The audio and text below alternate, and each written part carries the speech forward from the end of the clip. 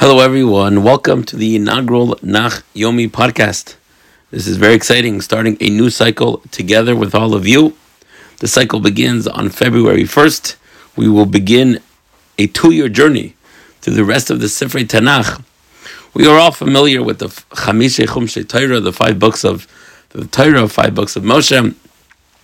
We know the stories of the Exodus, of Yetzias Mitzrayim, the giving of the Torah, Moshe Rabbeinu hitting the rock, Klal Yisrael complaining, Kairach, so many of the main stories that we read weekly, week in and week out, the stories that our children come home with, the stories the rabbis speak about Shabbos morning, but there is so much left to the rest of the Torah, or in our case, Tanakh, Torah, Nevi'im, and Ksuvim. That is the purpose of the cycle, to further educate us in knowing the entire Chaf Dalet, 24 books of Tanakh. And I'm very excited to start. While I've taught it many times and learned it myself, this is the first time I've done it in this format, with a recording, trying to stick to a certain time limit, figuring out how much of the psukim to read, how much to elaborate on, questions, stick to just the storyline. So it might vary from chapter to chapter. I might change my approach as we go along. Of course, listening to feedback from all of you. But this is really an exciting moment for all of us, including myself. So let's begin. Sefer Yehoshua. Sefer Yehoshua picks up where the Torah leaves off. What's the last thing that happens in V'zayis HaBracha? Moshe Rabbeinu dies. And when do we read this chapter of Sefer Yehoshua? Right? Something that I will often point out.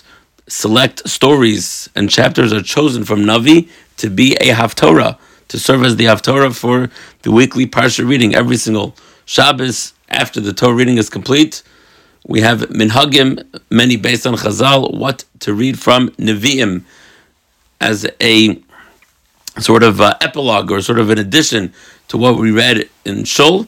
And not everything is chosen. There's not enough weeks in the year to pick apart all the Sefer Nevi'im to put it into one Shabbos.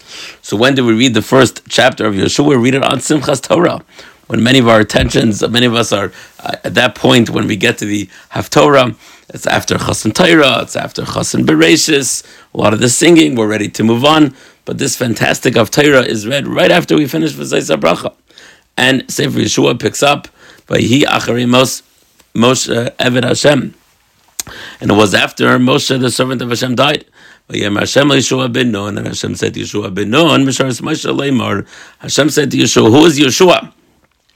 We know that HaKadosh Baruch Hu told Moshe in Parshas Pinchas to appoint Yehoshua as the next leader of the Jewish people. Smicha, what we know as Smicha, Moshe laid his hands over the head of Yehoshua. And why was Yehoshua chosen? So the Torah refers to Yehoshua in this pasuk, Yehoshua Mishares Moshe. The reason why Yehoshua was chosen was not because of his scholarship, not because he was the greatest Talmud Chacham, greatest Navi. The reason he was chosen is because he was Mishares Moshe. He attended to the needs of Moshe Rabbeinu. He was there at the foot of the mountain when Moshe came down, waiting eagerly for Moshe to return from the top of Har Sinai, from Shemaim. Therefore, he was best suited to finish what Moshe wished to start. Right? Let's remember, Moshe was really supposed to bring Bnei Yisrael into Eretz Yisrael, was supposed to conquer, was supposed to divide. But the Midbar took much longer than it was supposed to. Moshe hits the rock, so on and so forth. So Yeshua's mission is to complete Moshe's mission, which is why we needed that the first leader be an extension of Moshe Rabbeinu. Who would serve as the best extension? Yehoshua. So it says the Psukim, Moshe Avdi Meis, Hashem says to Yehoshua, Moshe, my servant, died. V'ata kum avar Yarden hazeh. Go cross over the Yarden. V'cholam hazeh. Remember, they're still not in Israel.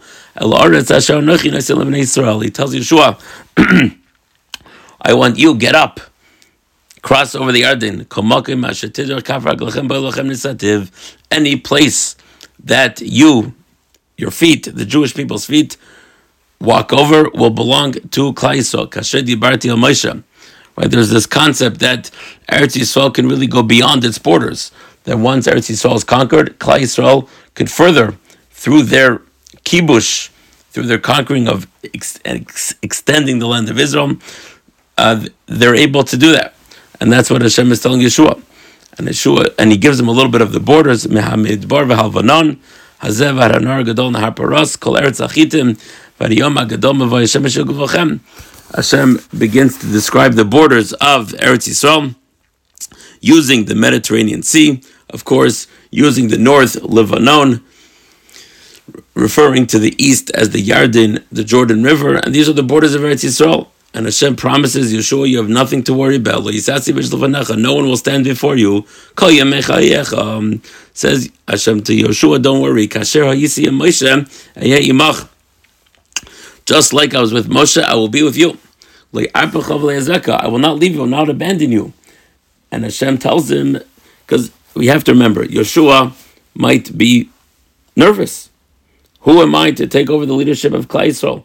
So look what Hashem tells him. Chazak v'amatz, be strong. Ki ata tanchel z'amaz ha'aretz, you're going to inherit this land that I swore to your forefathers. Rak chazak v'amatz, he says chazak v'amatz again. The Shemar La says kachal Torah, got to keep the Torah. Asher tzivcha Moshe avdi, that I commanded Moshe my servant. Al tasir mimeni yamin usmol, do not stray from the Torah. L'man taske b'chol asher teilech. And he tells him, the Torah shall not be removed from your mouth. You must toil in the Torah day and night. This is a foundational Torah concept.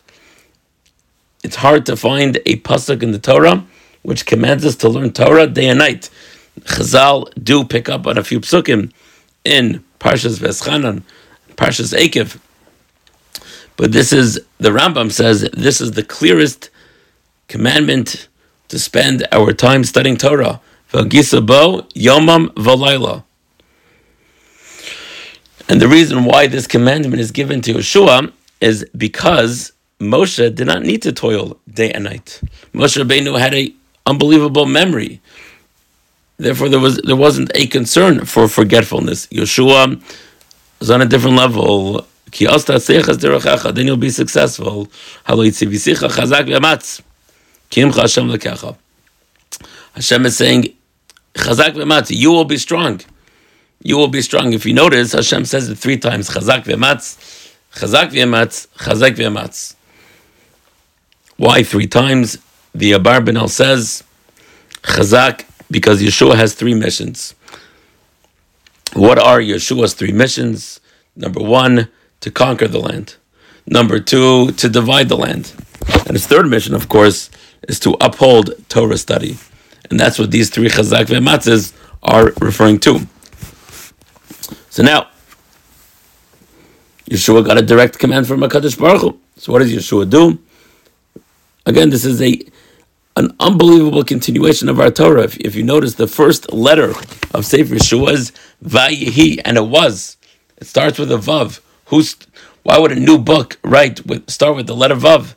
And it was. Because what the Torah is telling us, this is a continuation of Parshas V'zois HaBracha. The pasuk continues in pasuk Yud. Vaitzavis Yeshua Shaitar Am Lemar. Yeshua commanded the officers, Ivru b'kerv machane, I need you to go throughout the camps. Vaitzavas Am Lemar. And command the nation, saying, prepare some food, because in 3 days we're going to cross the Yarden, to inherit the land. Okay, now you might recall that not everyone is really going to go across, at least forever. Remember the 2 Shvatim, Reuven and Gad, half of Manasseh, they said, can we stay on this side of the Jordan River? And Moshe made a deal. You go across and fight, and then come back. But women and children could stay behind. So, Yeshua told Reuven and Gad, and half of Manasseh, Zachar Sadavar.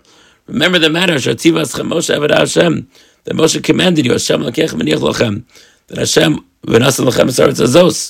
that we have given you the eastern side of the Jordan River. The women and the children can stay behind, but you have to fight. You must come armed before your brothers. And then once everyone is resting on the western side of the Jordan River, you can come back to the eastern side of the Jordan River. V'shaftem la'eretz Yerushaschem, you could return to your inheritance and inherit the land. Now look at the beautiful response that they give to Yeshua, because this is the first time that Yehoshua, somebody other than Moshe, is giving a command to the nation. So what's going to be the response?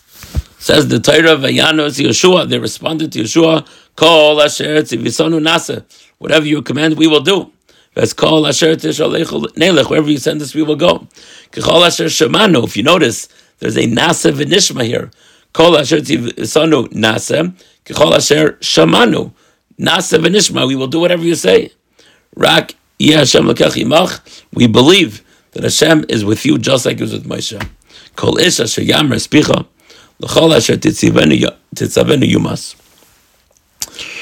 Excuse my slightly hoarse voice, but they conclude by saying, whoever rebels against you, yumas should be put to death. Rak chazak v'yamatz. So beautiful. What this chapter is doing is identifying, confirming Yeshua's leadership role, Hashem giving him chazak, and the nation responds.